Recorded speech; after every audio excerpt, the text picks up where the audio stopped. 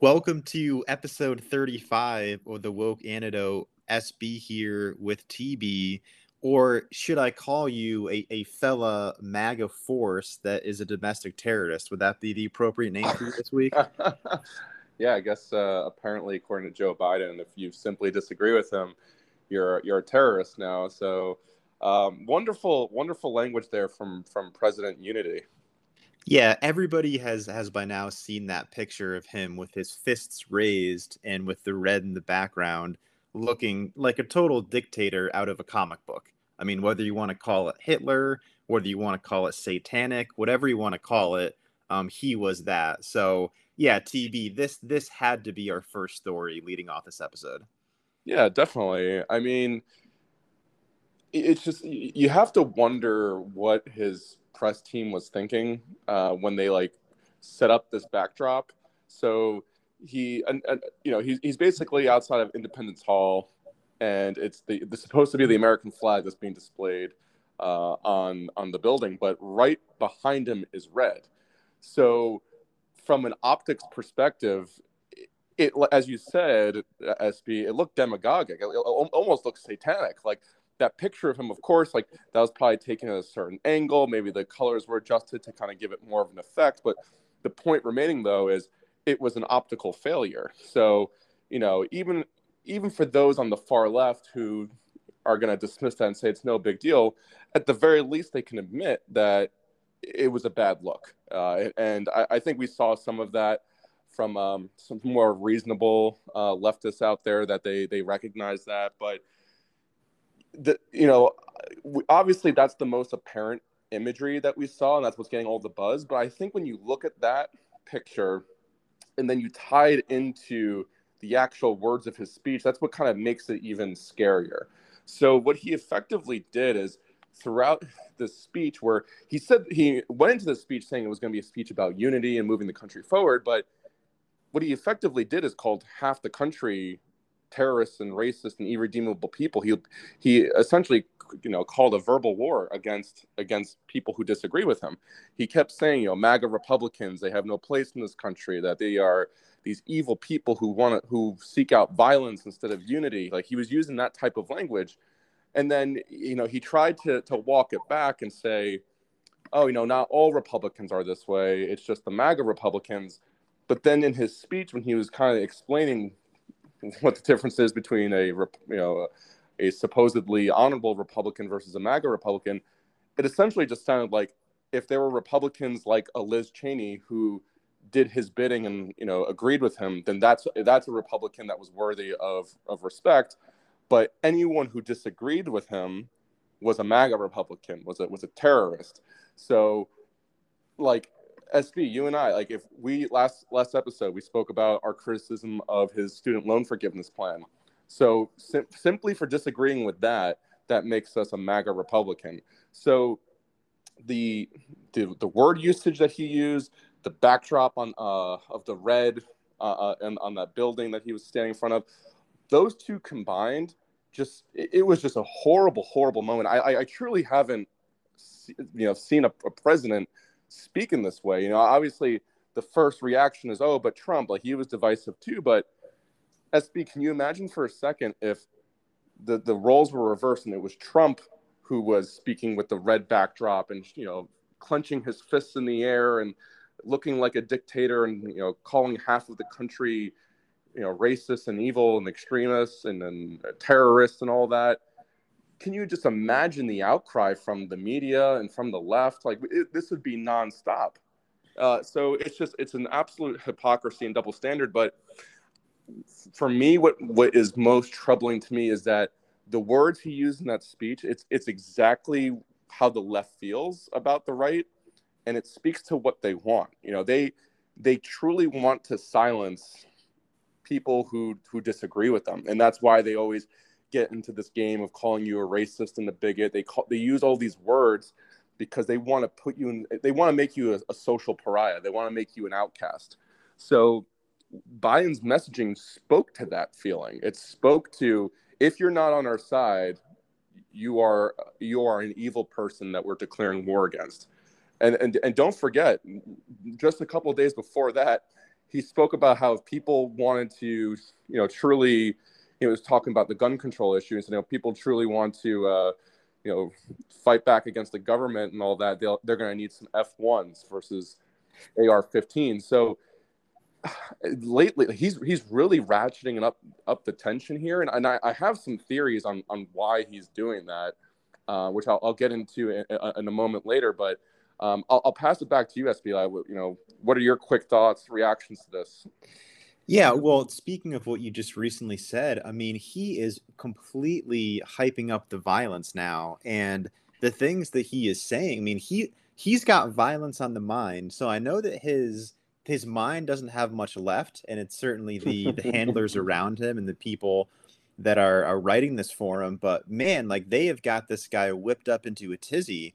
And on your Trump point, I love that because I remember Trump would come out in maybe it was the speech in front of Mount Rushmore, or maybe it was a Republican National Committee speech, and he'd have this uplifting speech where it was believe in your dreams, and as Americans we can do anything.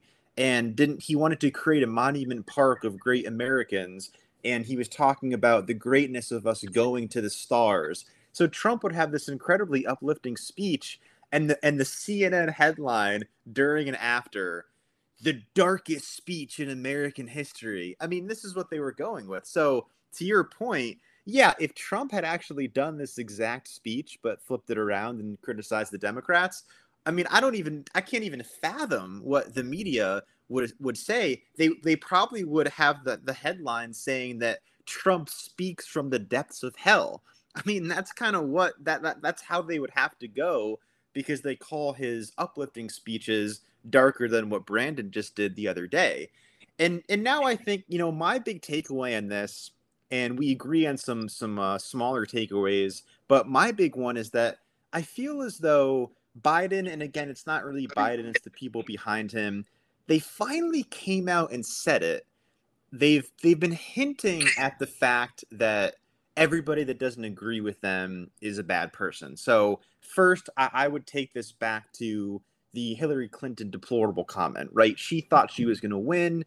All these Trump haters, they're deplorables. You could put them in a basket, or all these Trump fans, put them in a basket, and I'm going to win, and I'll be the president for everybody, but not those deplorables because they're a tiny percentage, whatever. Then they kind of like started ramping up calling people racist. Then I felt like January 6th, them putting people that stepped on the Capitol and didn't do anything beyond that, didn't do anything harmful, just were in with the crowd. They put them in solitary confinement. That's led to multiple suicides. So they're not putting these people, they're basically political prisoners in the United States. Then they're really ramping up the Nazi insults and white supremacist insults. I mean, I think back to, we talked about it before in the pod TB, they're calling Hispanics shifting right, white nationalist Hispanics, just unbelievable stuff. They called Larry Elder, black man, running for California governor, a white supremacist. So they kind of ramped that up. But I think like this past week was really the time that it was, if you don't agree with us, you are a MAGA Republican domestic terrorist. And essentially combined with him ramping up the violent rhetoric, we're coming for you. That was my takeaway, which is just, it's really like unbelievable. It's sad. I can't believe this is happening in America, but it could also serve as a wake-up call. And maybe that's the benefit of this, is that people need to understand these people are doing anything to stay in power. They're going to call you anything. They're probably going to go after you politically. What are these 87,000 IRS agents that need a gun? I mean, all of this is kind of leading to the thought of what's coming next. And before giving it back to you, like I think we both agree on this, we think that this is a big midterm strategy for them where, I'm definitely concerned about election integrity and whatnot, but even let's leave election integrity aside. This is a strategy for them to push away out of the mind any of their failures on, and we can name so many of them, on Afghanistan, on the economy, on education and COVID, on inflation. There's so much to criticize the Democrats for, on the open border where illegals are pouring in and committing crimes. Oh, the uptick in crimes in American cities, aka shitholes. I mean, there's so much to talk about. But this is coming out and saying that all that doesn't matter. You're either with us or you're a domestic terrorist. So, yeah, those were my two takeaways. And it's just really sad because I hope people don't buy this in terms of the midterm strategy voting strategy. But, I don't know. Maybe they will. The media can spin these things well, and maybe they can. But yeah, this was certainly a dark day in American history. Yeah, it really was. And I totally agree with a lot of what you said. And on that strategy piece, that's kind of what I was hinting at before. And I'm glad you touched on that, because I think that speech and the words that he uses, it is part of this strategy. It's part of the strategy that they're leveraging to try to save themselves for the impending damage they're about to take in the midterm elections. Because let's just be honest, objectively, Joe Biden has been a failed president in his almost 2 years. I don't even think that's a stretch of imagination. That's not a partisan talking point. Any measurable, he is underperforming. And because of, usually in midterms, they become a referendum on the current administration. So if the president's doing well, the current party in charge, they will tend to follow suit. And then if they are underperforming, then they will take the brunt as well. Because fair or not, people will associate candidates running for, the senatorial, the gubernatorial, congressional races. They will associate that with the president in charge, that they're going to be, serving their agenda. So they will benefit or struggle based on the president's performance. So this is all part of the strategy. So what I think is, it's going to sound a little conspiratorial, but sadly, the more Joe Biden speaks and uses this type of language, I think it's sadly becoming more of a reality. And I wish that I'm wrong about this. I hope I'm wrong about this, but I'm increasingly more convinced of it. But think about it. Ever since January 6th, the Democrats keep bringing that up. And let's think about why that is. January 6th was such a visible demonstration of everything that they have accused Republicans of being, this party of hate, this extremist alt-right group. January 6th perfectly captured that for them. And that's kind of one of my biggest frustrations about January 6th, beyond just obviously the disrespect to our political system and the Capitol, but it gave major ammunition to the Democrat Party, because now they can point to that and say, you see, everything we've been saying about Republicans is true. Look what they did. They tried to overthrow a duly elected president. So that's one of my biggest frustrations, that these idiots even did that. But now with in that vein of Joe Biden using very divisive language in that speech, and we're seeing that getting ratcheted up before, I truly believe he's trying to stoke tensions and violence in this country. Mm. He's trying to piss off the right so much that there is another January 6th. He's hoping that people crack, and it foments hate and resentment, and they do something so that way it kind of saves them for it, and say, look, they're trying again, and you really have to vote Democrat. I can't think of any other alternative, and I know it sounds extreme when I say it that way, but it's pretty evil stuff if this is indeed true. Why is it that they're really ratcheting up the language so much? So you got all that happening, and then kind of in that vein as well, in terms of their strategy leading up to the election, we then see just further methods that they're leveraging to really try to help themselves. So one, they're going to demonize you, call the other half of the country these extremists, these terrorists. You need to vote for us to protect them, keep us in charge, because otherwise this insane group is going to take over and kill you and ruin the country.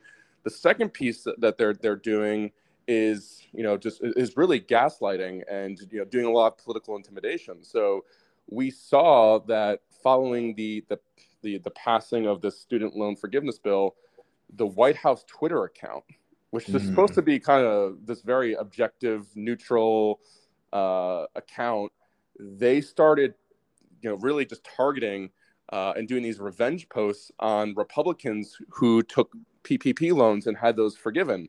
and said, the point was, oh, what a hypocrite. They're against student loan forgiveness, but they had their own loans forgiven. So to comment on that, PPP loans, that was given out to during the beginning of COVID when everyone was losing their jobs, and politicians were granted that so that way they could keep their staff employed. Otherwise, they would have been unemployed. So it was their way of saving them from joining the unemployment line and having to collect food stamps and welfare to support their families. So at the time, it was a bipartisan bill, these PPP loans. Everyone said, yeah, this is absolutely necessary. It makes a lot of sense. So the White House is now saying, oh, because of that, because you took PPP loans and during a global crisis, that makes you a hypocrite if you're against the student loan forgiveness. So that was very insane stuff to see the White House really targeting political opponents like that. I don't think we've really seen something like that, at least in recent memory. So that was pretty wild to see. And then you see gaslighting too from Karine Jean-Pierre, who is now spinning the tale that it was actually Republicans that were shutting down schools during the pandemic, and it was the Democrats who opened it up. But despite the Republicans' best efforts to keep things shut down, like it's a complete reimagining of history and the facts. Like everyone knows for the longest time it was the blue states that were locked down, and it was the crazy Republican COVID hellscapes that were opening back up. Like, do you remember with Ron DeSantis? They were calling him Death Santis because he didn't really lock down the country. He probably only for like a week or two, and then he won the schools back open. They're saying, oh, you're going to kill your kids, you're going to kill grandma. In fact, he recently came out with a beautiful campaign video where he had all these nice clips showing the media and Democrat politicians criticizing him for opening up schools. So it's this revisionist history. It's the gaslighting. It's demonizing their political opponents. They're leveraging so many strategies here to try to save themselves in the midterms. And look, like, in a hotly contested political campaign, of course, you're going to do what you can to win. And, there's obviously tensions involved. But when it comes at the expense of causing a lot of division in the country and fomenting hate and fomenting animosity towards those who disagree with you, I have very little sympathy or respect for that. You're really it's Machiavellian. You're taking any means necessary to achieve what you want, and it's at the expense of really tearing this country apart. So it's really nasty stuff, SB.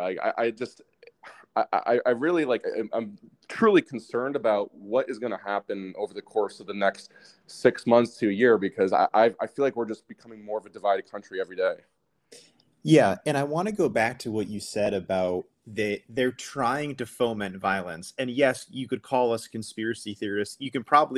We would be known as the MAGA forces. I mean, this is legitimately what is being said, but I agree with that. I think they're trying to foment it. I think it's essentially bait.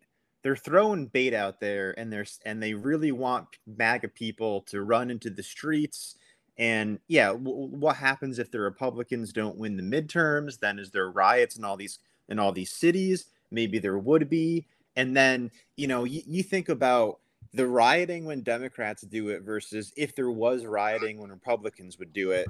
They would crack down on that faster than they've done anything in ever. Like when it's similar to when the Hispanics were shifting right. That border wall is going up really fucking fast, much faster than what Trump wanted to do, because they're not going to want to lose those votes. They would crack down on right wing, and I think right wing's even the wrong word. They would crack down on any rioters, and maybe rioters even the wrong word. They would crack down on people protesting the election if the Republicans lost. So maybe that's sort of the setup here, is that they want to draw people out. Maybe they do have a plan to cheat in the midterms, and then boom, they can say, yeah, look at these MAGA forces actually in these various cities. They're rioting. We need to crack down on them. And it proves our point. Like what you said earlier, January 6th, they're claiming that it proves their point that these MAGA forces are out and about. And yeah, I am like, maybe let's get conspiratorial again. Who knows if it is or not, but I think I have every right to be concerned about election integrity.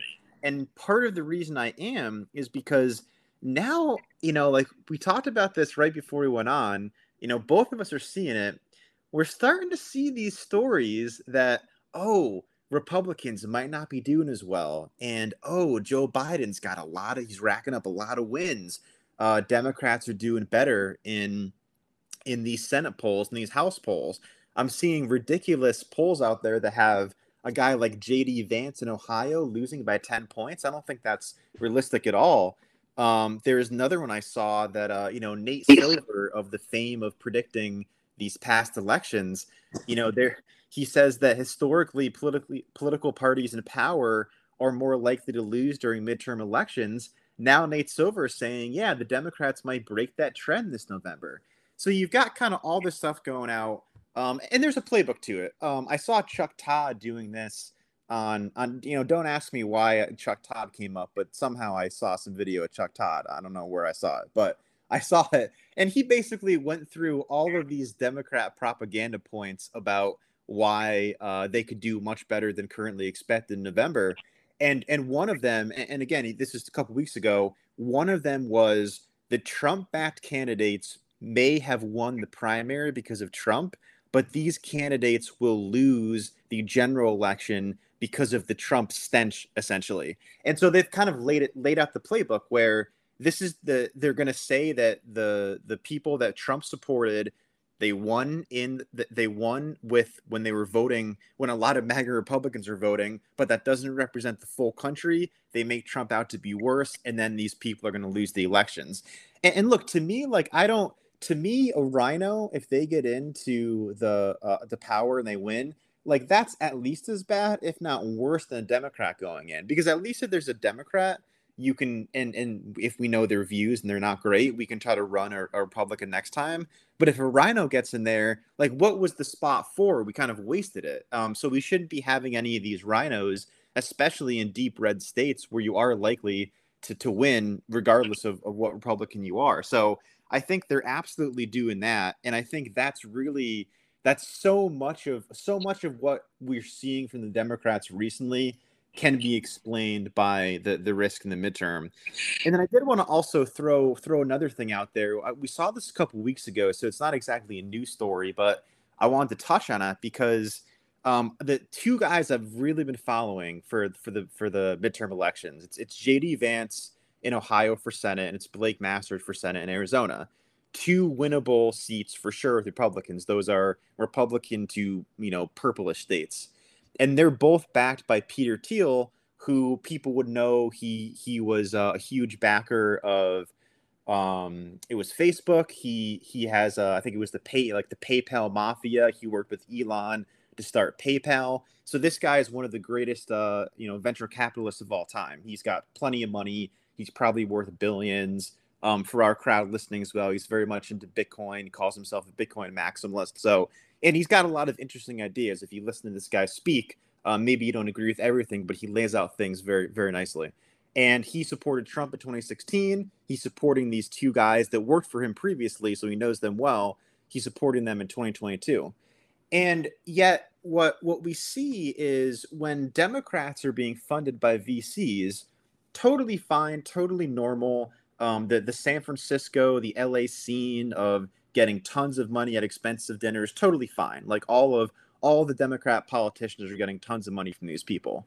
The one time that a couple of VCs, it's Peter Thiel and then Keith Rabios, I think might work for Founders Fund, which Peter Thiel it either owns or is a co-founder of. So they're all kind of together. We have just complete vitriol. So this was Jerry Kirilova.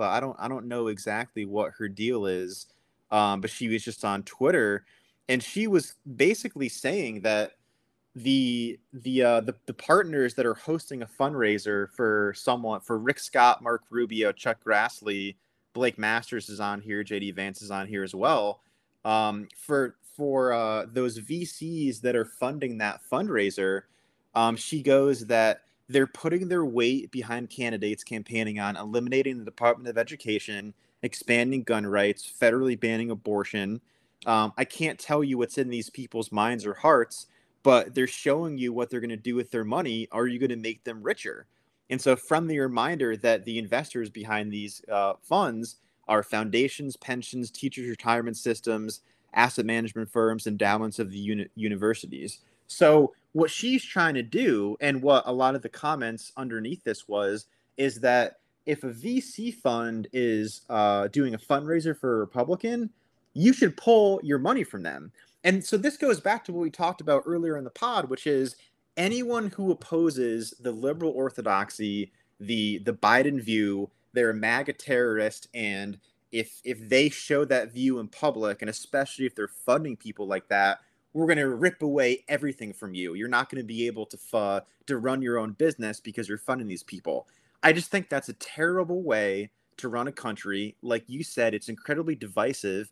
And if this keeps up, it's just so hard for me to see how we're supposed to live with these people. And that sounds so aggressive, and I don't want to say it, and I don't want to say the secession word, but at some point, if they're going to pull this on us where they're claiming that we can't have a different political view than them or we're terrorists, what are we supposed to do? So yeah, I'm in agreement with you. I'm not that positive on what's going to happen the next 6+ months. Yeah, like I said before, and you perfectly captured it.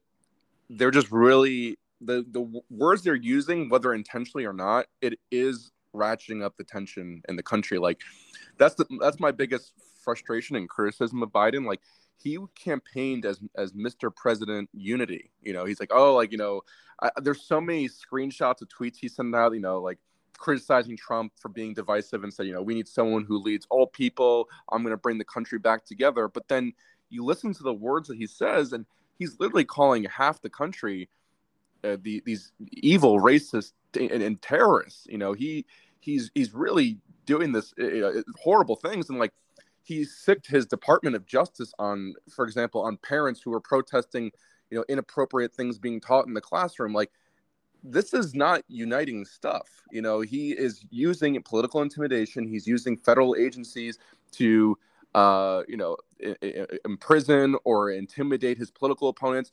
He used the Department of Justice to raid Trump's home, and they're going to be likely pressing charges on him. Like, this is stuff that, again, it sounds conspiratorial at the time when we use kind of like this language, but you know, this is stuff that demagogues do. They imprison their political opponents. They use this type of language. So, you know, not saying Biden is going to become a dictator. I'm not saying that. Luckily, our country is built in a way that it would make it very difficult for something like that to happen. But he is certainly straying far from the president of unity that he campaigned himself as. So all the words that he used, all the flowery language that he used, and the promises, it was all for naught because he's become what everything he says that he's against. And, you know, people need to realize that. So yeah, that we had to start off the episode with that because that was obviously the most glaring topic, and it is worth criticism because, quite frankly, I don't think it is getting criticized enough. That was a disgusting display, a very sad moment for the country, and I hope we never see that again. That was, hopefully, you know, even the left has learned from that. I'm like, yeah, we cannot be doing stuff like that. That is just such a bad image for the country. But to kind of to move on from this topic, there is another topic that not as grave as what we just discussed. So nice little palate cleanser from that. We can kind of go back into we can kind of make some jokes and humorous observations here, which I much prefer doing. I'm not sure if we want to call this a woke in the wild or not. It's not really woke, I would say. It's just kind of more just like insanity. You know, it's obviously has some overlap with, I guess, like leftist type of values, and but like even that, it's more. This is more of like a corporate type of thing. But what we've been seeing a lot on TikTok, if you are on the app or if you're on Twitter, is that there's like this new trend where these employees who work for tech companies, they are showing off all the flashy perks they have as an employee. So one that made the rounds was one employee who worked at LinkedIn. She was just showing like a day in the life as a LinkedIn employee. And it was like her starting her day very late, you know, having time to do like yoga and get nice coffees and lattes in the morning. Then she gets into the office and then she hits up like the state of the state of the art like cafeteria where she can get like these acai bowls and all this like really fancy food. So in this video, it's looking like she's probably doing like in her morning, she might be doing like 2 hours tops of work. So it's like not even until 10 a.m. before she's actually gets to work. And then at 12 p.m., she has a lunch break where she has like all this like artisan food prepared for her and her fellow employees. And then after this lunch, then she goes like on a walk to digest with her coworkers, and they get more coffee. So like all in all in this video, it's probably capturing about, I don't know, 3-4 hours of work tops. Then she leaves work early to get to do like, pursue whatever she wants to do, like have a nice like dinner, a sunset dinner on Lake Michigan with her friends. So it's like this crazy video, and you see more of this, like people kind of showing off like how great their lives are as being these employees of these tech companies. And I need to comment on that, SB, because I work in tech. I've never hidden that. And you look at if you don't work in tech, you look at them like, all right, this is kind of like an extreme example. Can't really be like that, or maybe this is just one situation, but no way would other tech companies be like that. But watching this, I had to chuckle to myself because, yes, obviously LinkedIn, they are a multi-billion-dollar company, highly, highly successful. They are the number one, professional network out there. So they have the revenue and the capital to afford all of that. So it's obviously to a much greater degree the perks they're getting, but it's very similar to my experience working in tech. And I've worked for a variety of companies, very, very early stage, where capital was at a premium versus other ones that were more established that either were public or close to IPOing. So they did have a good amount of capital to afford stuff like this. But regardless of the stage, even for these very early startups that I've been at, they waste a ton of money on these perks and the swag. So yeah, you have things like free daily catered lunch. You have things like unlimited PTO. You have things like free company swag, like hoodies, T-shirts. These like these stickers for your laptop. They give away prizes all the time. Like I've been at companies where they give out free Peloton bikes if you just like spin a wheel. Oh no. They give away like these flashy vacations to you and your partner. They're just like, if you want to go out with your team, these team outings, they'll give you a massive budget to go out to really nice restaurants and then have an unlimited bar tab at wherever you go. It's like insane. And look, like I'm not gonna lie to you. Like as a beneficiary of these perks, like I love it. It's really nice. It's if they're giving it out, I appreciate it and I'll take advantage of it. But that doesn't dismiss the fact that I still think it's wasteful spending. And there's an interesting stat out there, SB. 90% of tech startups fail, and that's a wild statistic to me. And I think just observing this, these companies are just wasting so much money. They're just spending it on useless crap, and they're not, rather than taking that money and putting it into R&D to make a better product, maybe to understand their markets better and understand their competitors and try to find their niche in, or hiring more people, or paying their employees better. They're spending it on this. They're just burning cash, and I don't know what the strategy is because they get all this investment money from VCs, angel investors, and they have to answer to them. Their CEOs have to answer them and show that they're growing, that they are each quarter they're expected to outperform the previous quarter by multitudes more. So there's a lot of pressure here. So I don't understand the incentive to do this. It's pretty wild to me, and I think like my theory is for a couple of reasons. They really want to, them doing these flashy perks. It's great PR for them. You get the articles about it. Like you see the articles about companies that are adopting the 4-day work week. So then it attracts more talent, and maybe companies that they are trying to attract to do business with them. Maybe they'll have a better feeling about them. So you see that certainly might be a motivation. So that could be it. But then my second point is that I really think that this kind of tech startup just the burning of money and like wasting on all this swag. I really think it points to this kind of this millennial culture of entitlement. Like, I can't tell you how many times I've been in company town hall meetings where I've seen employees younger than myself, or my age, and they are complaining that the free snacks or the free lunch is not healthy enough, that they don't have enough, Oh, they don't have enough vegan options, or they complain that there's not enough kombucha or cold brew, that they complain that they only go to these types of restaurants for outings. Like just very wild like complaints. Actually, I remember one of them. One of my companies, they would bring in Chick-fil-A from time to time for like a Friday lunch. That was a good, nice treat for us.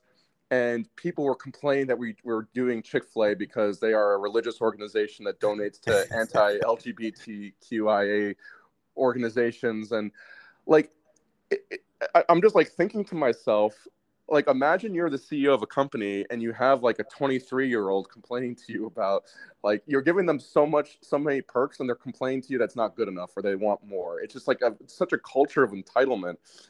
So it's just wild to me. I don't understand why companies do it. It just seems so wasteful to me when they could just be like a lot more efficient with their cash, whether they just like add that to their war chest, so they, during times of crises, they have that war chest to fall back on, so they don't have to lay people off.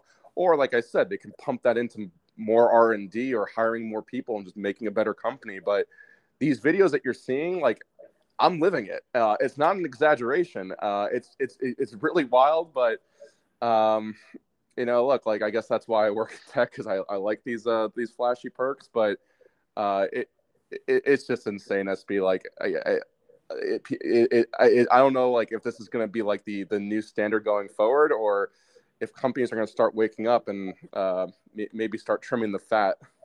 We'll see. So TB, what's your TikTok handle? We need to get an update on you. We need to see your day every day. Oh, So give the listeners some of the insight. But no, I was so happy when I saw these, because I immediately knew we had to talk about it on the pod because of your experience here. But yeah, you nailed all the points, and it's so funny because, like, I think the best moment from my perspective was when she was filming how she had just gotten some ridiculous breakfast of, like some vegan breakfast with the soy latte with several different flavors. And then she goes, "Oh, I'm already late to a meeting. I got to run quick." So, so you got a lot of food. You got this coffee that took 5 minutes to make, and you filmed yourself, and you thought that took precedence over getting to a meeting on time. And this speaks to the entitlement factor, where these kids are seeing these jobs. I really think it's sort of like an extension of college now. And like, we've been out of college for a while, so it would be curious to kind of hear what the current perspective is of 18-year-olds in college. But you get these people, and I think they want to continue that college experience for 3, 5, 7+ years. I mean, one of the things that she was doing was that, it was the going to a happy hour and then going to the park and having dinner with a bunch of coworkers and having a moving in party or something. It was like, this is like college stuff. This is like, if you're a college junior, you might do this. But do we need 30-year-olds doing this? No. Like, we need to be growing up as a country, having families, having, passing on to the next generation. And if you want to go really broad with it, which is what we talk about a lot in the pod, is that delaying families, or maybe having people even not having families, that's how the state gets more power, because ultimately the strong family is the biggest detriment to the government taking more power. So, that's a very broad takeaway from this. But just in general, you talked about how, companies might be cutting this fat. I think we're already seeing it, because the day that this video dropped, I think that the news was out, Snapchat was laying off 20% of their workers. Now, like, we all know what Snapchat is. Do we think that Snapchat needs a substantial amount of workers to work? Not really. I mean, it's a very simple concept. You need data centers, and maybe you need some people some engineering folk and some marketing people. So the marketing people are selling ads, and engineering is making sure the code's running. But do you really need tons of employees? Probably not. So you get a company like Snapchat cuts 20%.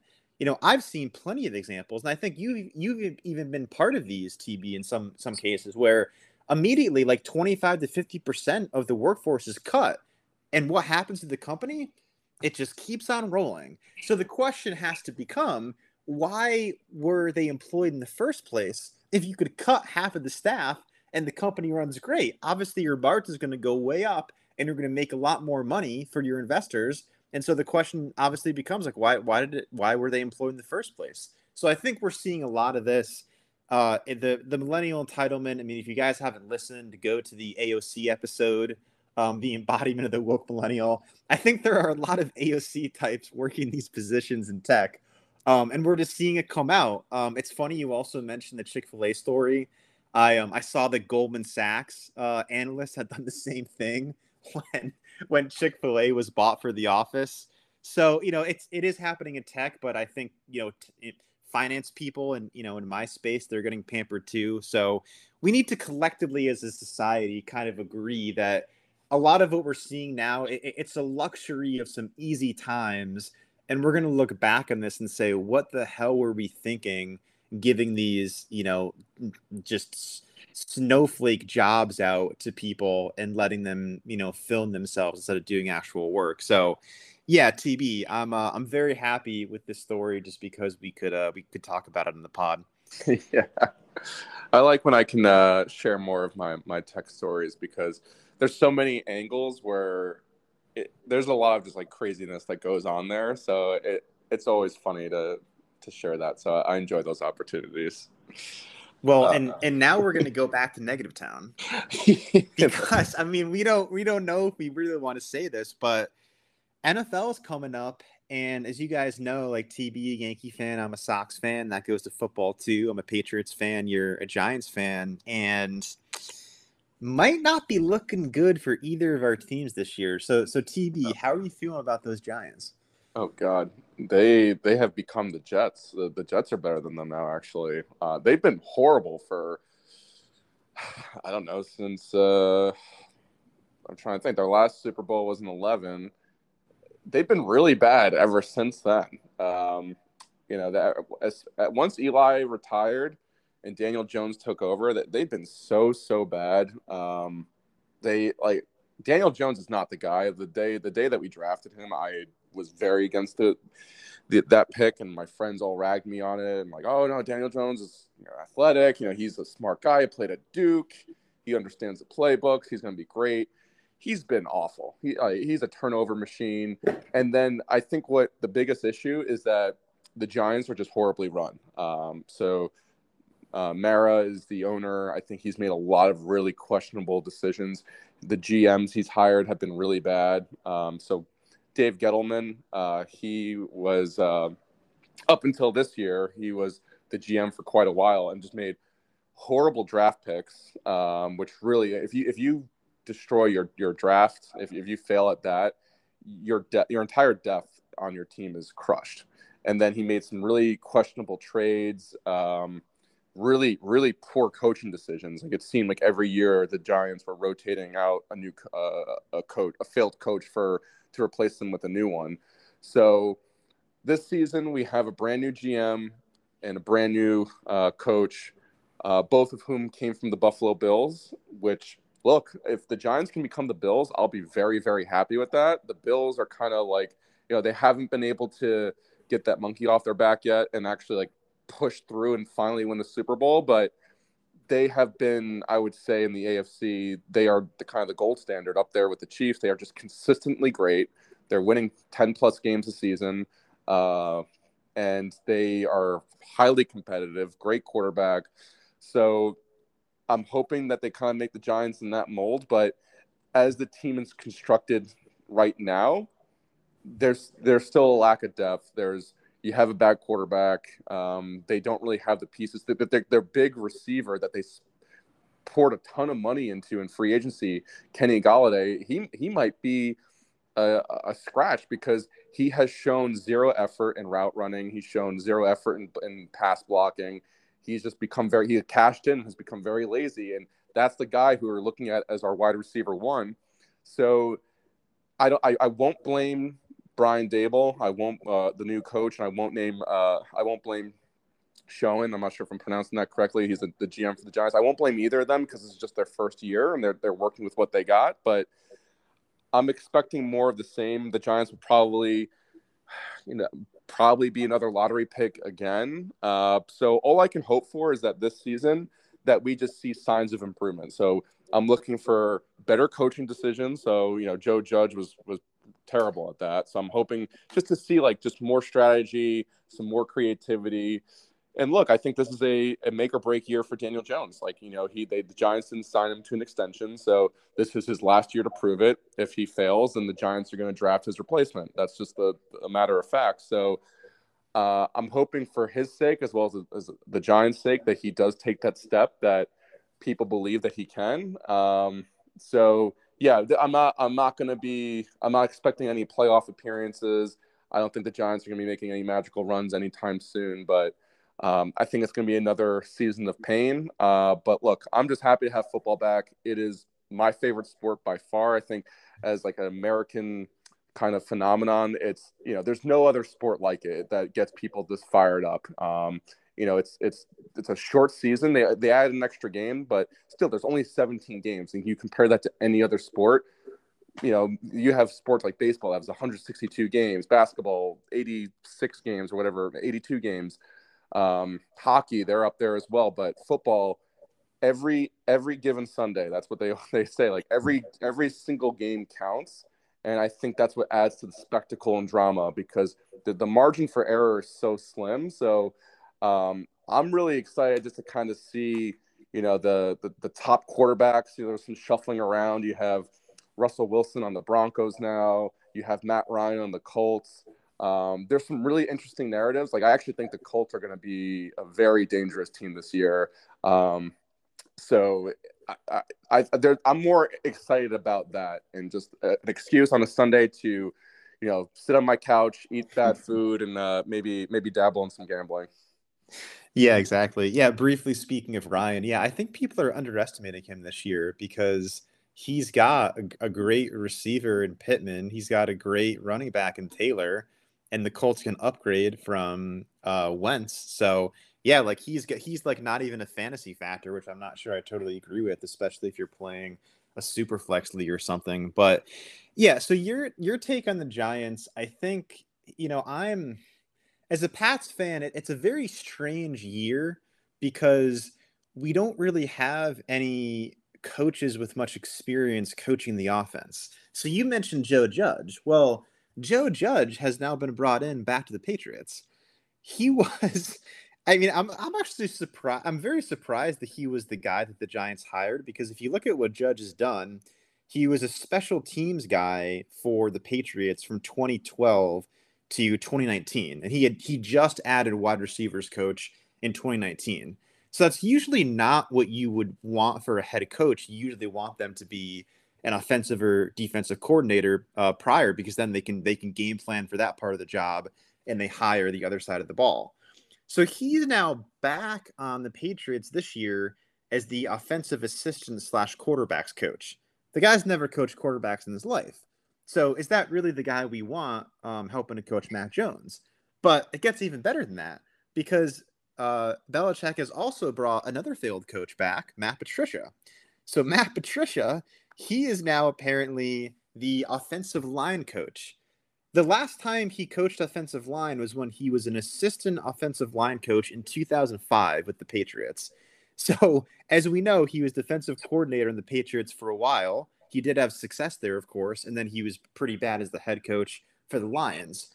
So these are the two guys being tasked to improve Mac Jones in year two, a crucial year for a QB that they drafted highly. Josh McDaniels went for probably greener pastures with the Raiders, now has Derek Carr and Devontae Adams. And so you look at Belichick and you go, this is really make or break for him because if Belichick can actually pull this off, where you've got a young QB but improving, you don't have a great offense probably in terms of passing. You have good running backs, but the offense passing isn't great. Maybe with Devontae Parker, if their second round draft pick does better with Jacoby Myers, like maybe there's some semblance of that with their tight ends. And you could have the Patriots be decent offense, good defense, go 10-7 ish, whatever. That would be good. There's a possibility the Patriots are just downright terrible this year. That Belichick doesn't get the offense off the ground, neither did the two assistants. Mac takes a step back. The defense is fine, but can't cover for the bad offense. And then the Patriots are playing the Bills in their division, which is one of the best teams in the league. And then they're also playing the Dolphins, who just signed Tyreek Hill. They've got Jalen Waddle. They've got Tua potentially improving. And so they could have a really good offense with a really good coach from the 49ers. That was one of the best. I don't I have to check the stats, but the 49ers did a lot of funky stuff last year with their offense, and they made it pretty far. So, like, all that said, I'm not that high in the Patriots this year.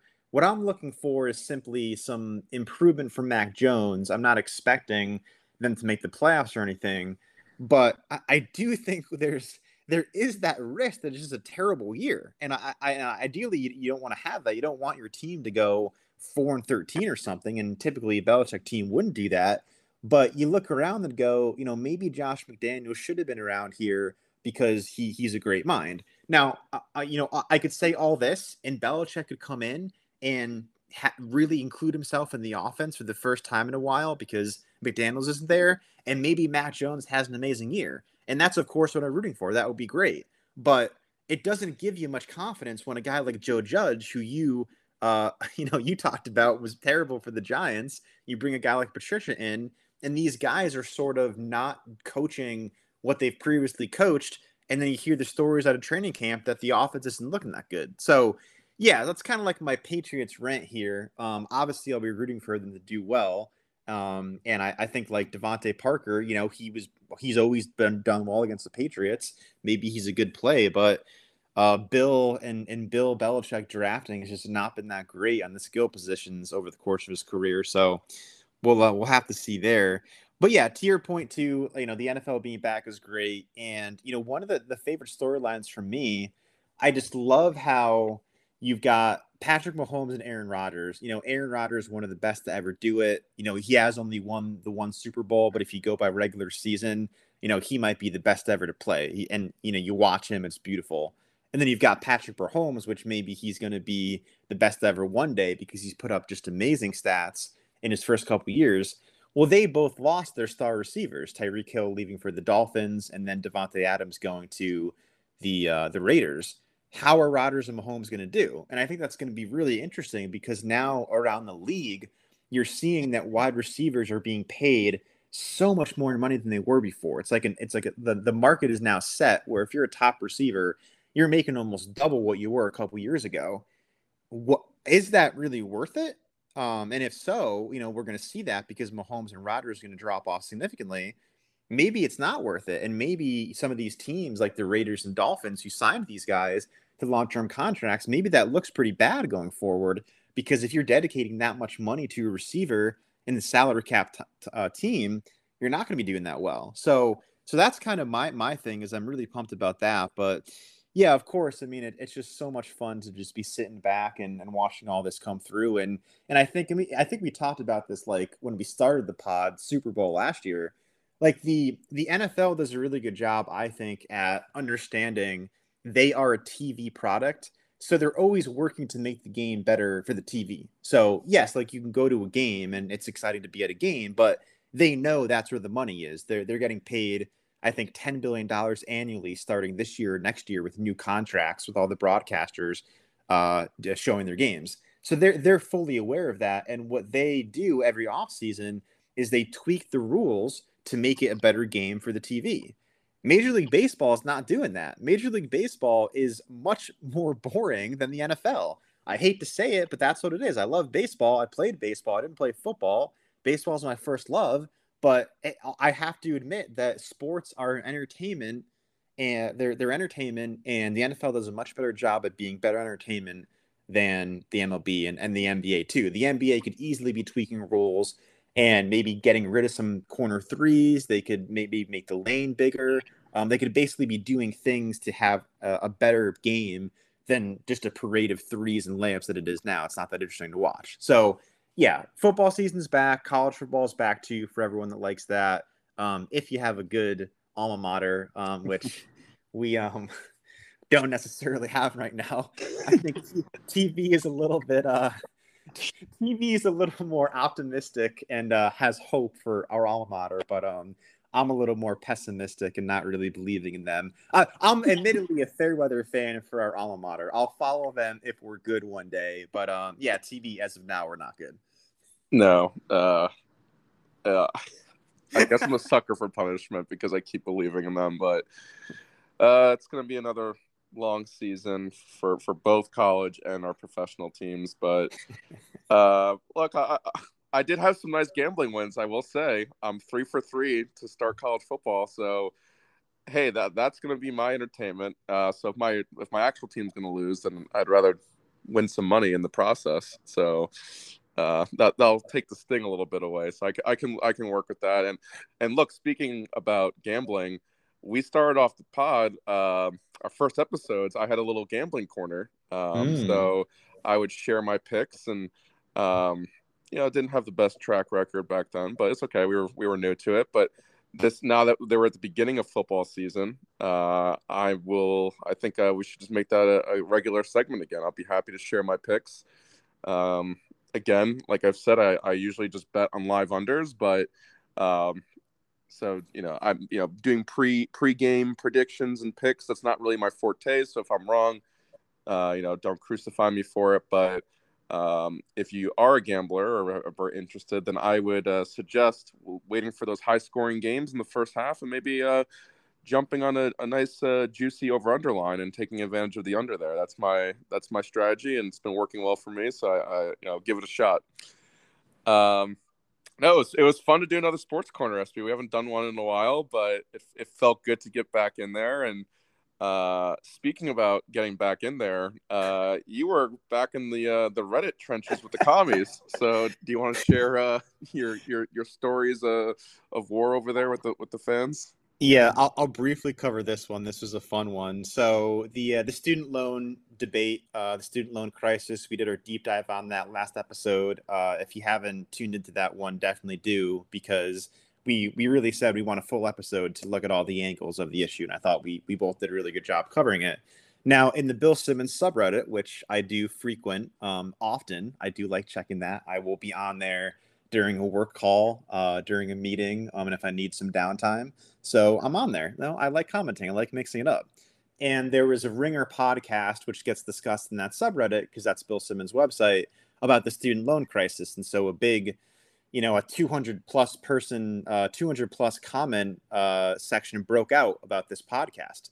So basically the a lot of the argument in the discussion was that, and I'll quote this guy, not one single person has made a good case for why student loan repayment or debt allowance, why this would hurt poor people at all.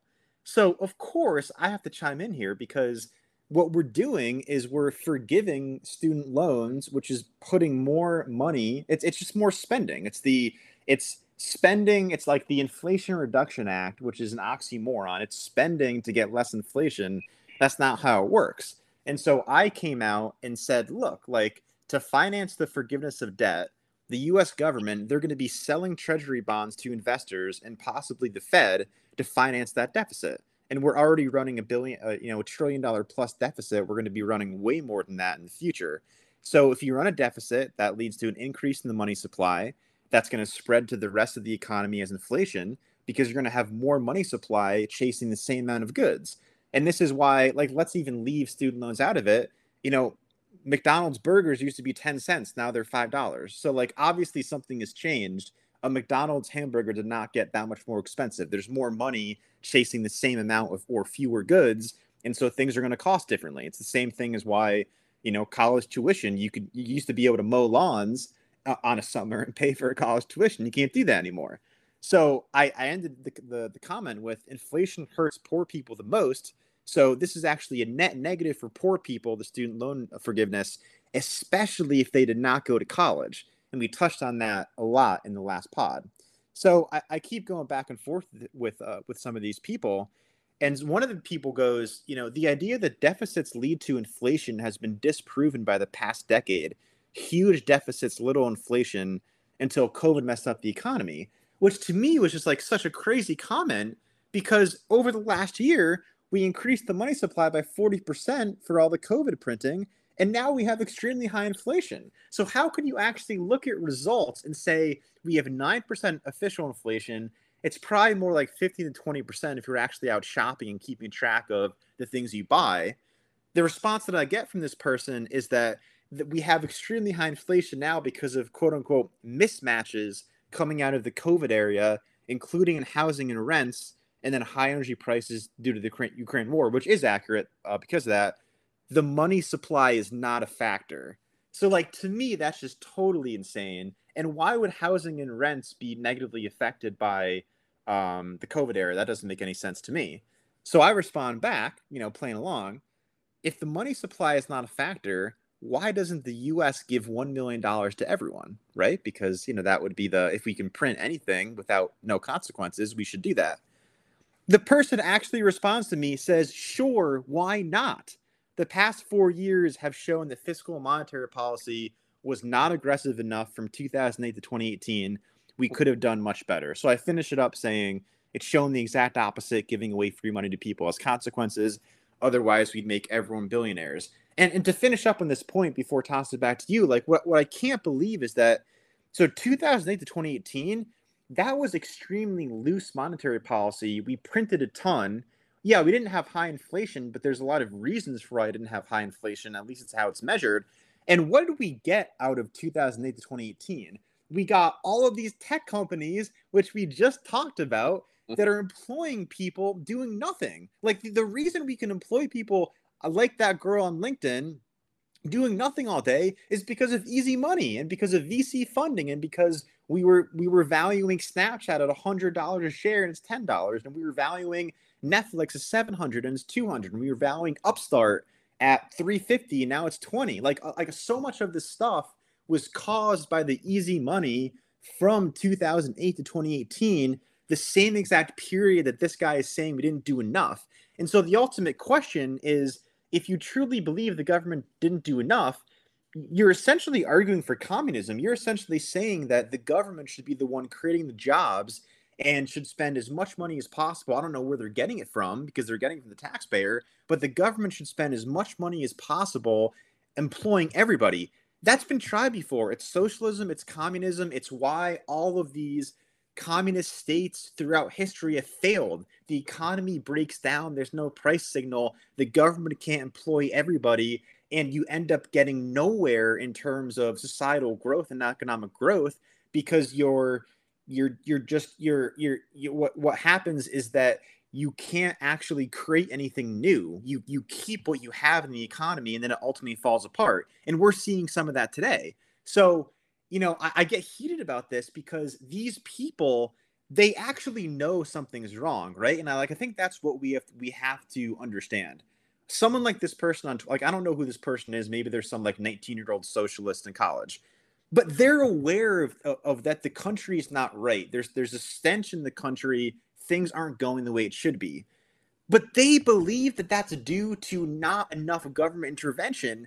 The real answer is it's due to too much government intervention. If we had less of it, we could let the free market reign. We could let capitalism do its job and have a great economy. Instead, we have this bizarre crony capitalism, debt-fueled capitalism. The government has its hands in everything. It's taking so much of our money in taxes, and we can't let the economy breathe, and it's faltering. So, I don't know, TB, how do we get through to these people that do understand there's an issue, but they're choosing the burning route over what me and you agree with, which is the free market capitalist, let the economy run by smart and intelligent people building businesses run. Like I just don't know how to solve that, and I think the person that solves that is probably the next president, or something crazier is going to be in the history books because that's like one of the core problems I think of this country right now.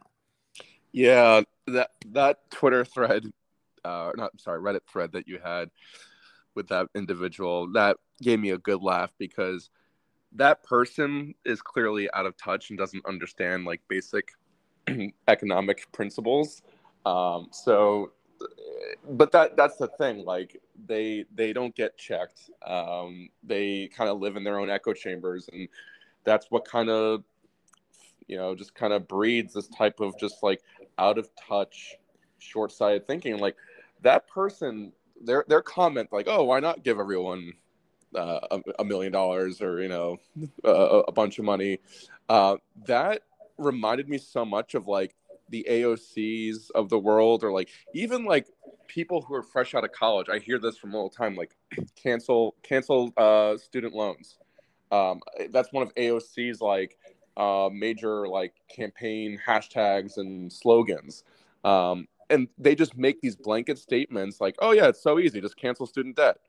But they don't understand like everything that like encapsulates, like what actually goes into that. Like, can we actually financially afford to do that? And if we do, what are the ramifications of that? It's like, oh, it's so simple, let's just get rid of debt.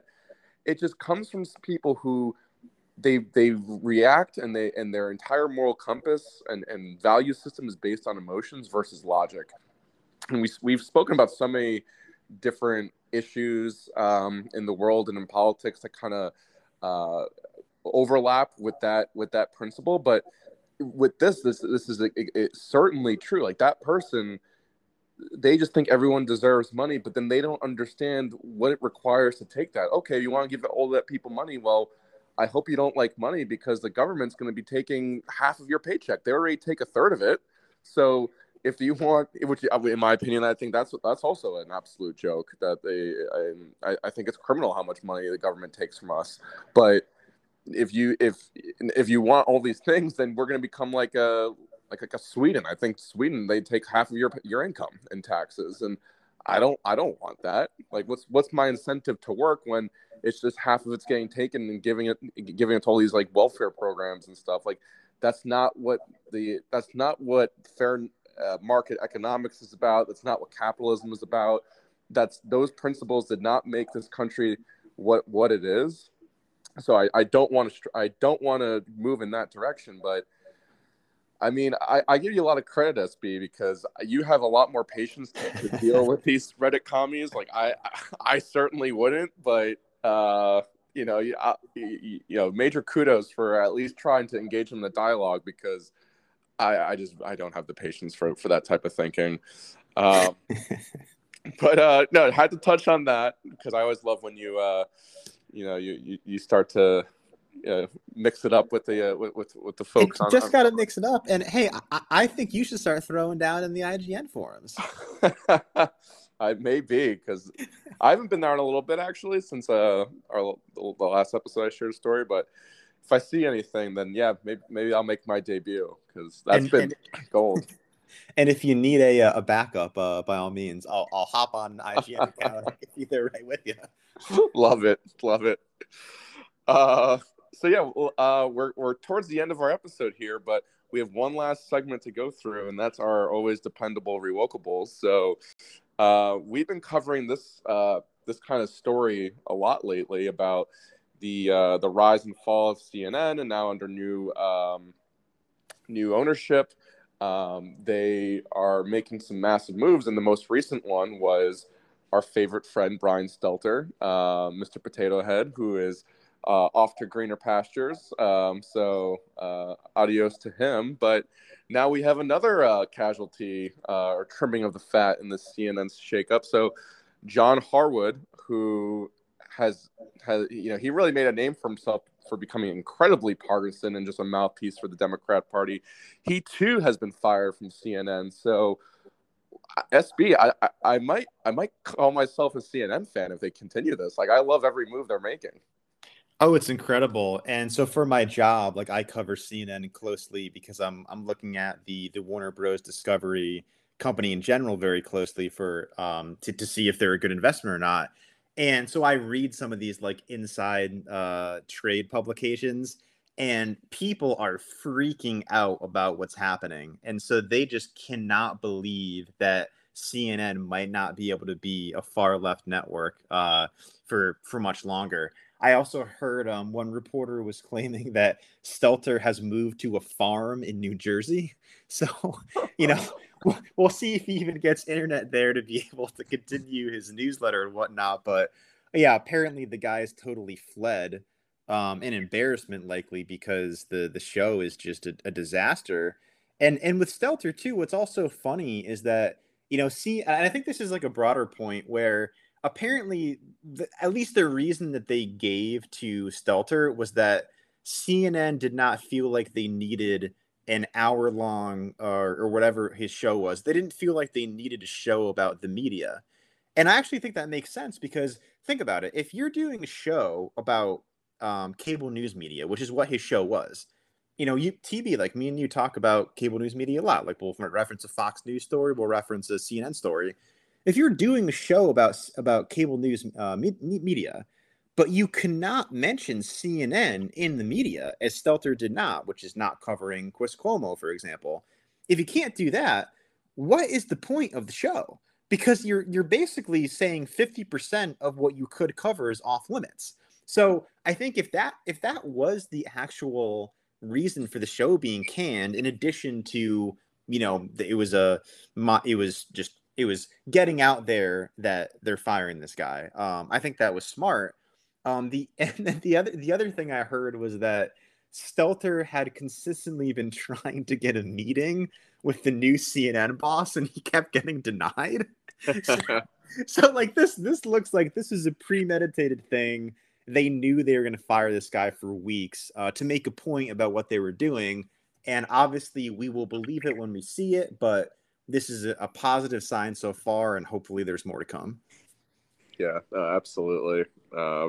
Yeah, I love the moves that they're making. Like, it was long needed, and I'm not like I'm not against it's other media sources. Like, I've actually been, we talk about Fox a lot because I get they overlap most closely with our views, but I've been highly critical of Fox too. Like, there's a lot of complaints I have with them. That's actually been one of my biggest complaints with cable media, and I think CNN, they've just been the worst offenders in recent memories because MSNBC, it's at least very widely accepted that they are a very leftist biased type of news network. But CNN, they put on the facade of being objective. They have commentators who are serving news anchor roles, like Chris Cuomo and Don Lemon. They are pretending to be objective news anchors when it's so obvious how partisan they are.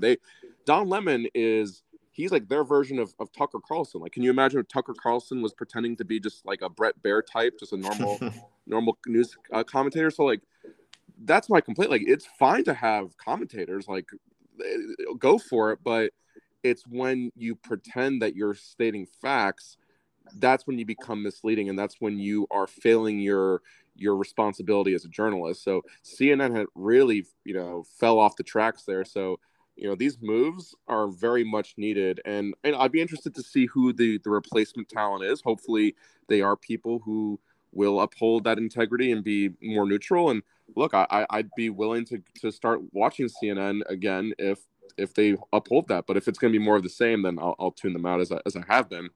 But we have one last revocable for you, and I got to say, SB, I'm really disappointed in this because you and I both liked Sam Harris, like in the past, like even though we weren't fans of his, like or not. I did used to be a big fan of his, honestly. Yeah.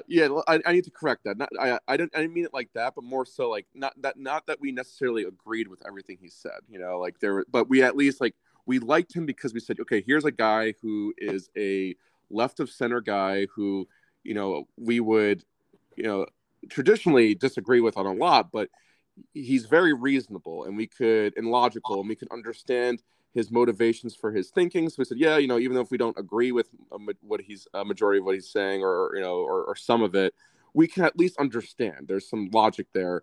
And then what we also appreciate about him was like, look, like, here's a traditional liberal that we actually agree with a lot on some things. So it was like very refreshing. Like, okay, like us as conservative people, we find commonality with someone who we would describe as a liberal. So Sam Harris, like we liked him, and then recently he has just really suffered from Trump derangement syndrome. Like he he has made so many concessions about you know breaking of laws and morality to take down someone he views as his political opponent.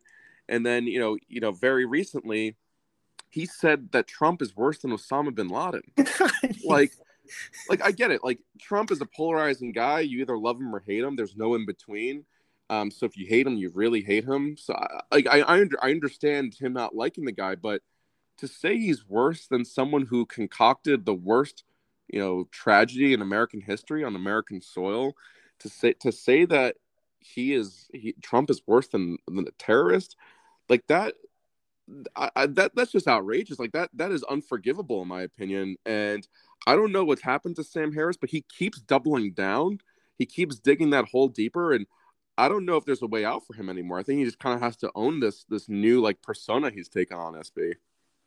Yeah, it's truly bizarre because then he doubles down on the Bin Laden comments. So he made the comments and then he says that, well, people shouldn't take the comments out of context, but yet then he gives additional context and he doubles and triples down. And I guess his argument is apparently that Bin Laden was acting in the Islamic worldview, and this is a quote from him, was by all accounts personally quite courageous. So, he's got such a bad case of Trump derangement syndrome. He's now calling Osama bin Laden courageous.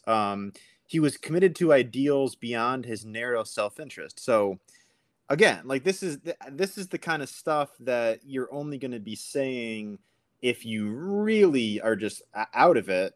And then of course, he calls Trump selfish, like a perpetual liar, he's a child in a man's body, like all that stuff, whatever. But you can't actually defend bin Laden and then expect people to take anything you say seriously. So, we joked that his basically like his career was over when he said this. I think that's happened to a lot of people, and we're not saying that his career actually is over, but what we are saying is that previously people that were fans of his, they have to now contend with this new thought from him that maybe he isn't the guy that I thought he was, because clearly I don't agree with his Osama bin Laden views, and yeah, I don't like Trump either, but I'm certainly not on board with calling Osama bin Laden better than Trump. So I think that's what's going to happen. Maybe he'll lose some business out of it, and maybe we'll see a turn of page from him. But ultimately, for now, if he keeps wants to dig in his career grave like this, I'm fine with it. I'm long past been a fan of the guy. I used to be a big fan. I'm not now, but yeah, it's just you see stuff like this and you go, yeah, like I think if, and I don't have any doubt myself, but if you had any doubt if you're on the right side of things, yeah, you probably want to be on the side that's not saying Osama bin Laden's better than your political opponent. Yeah.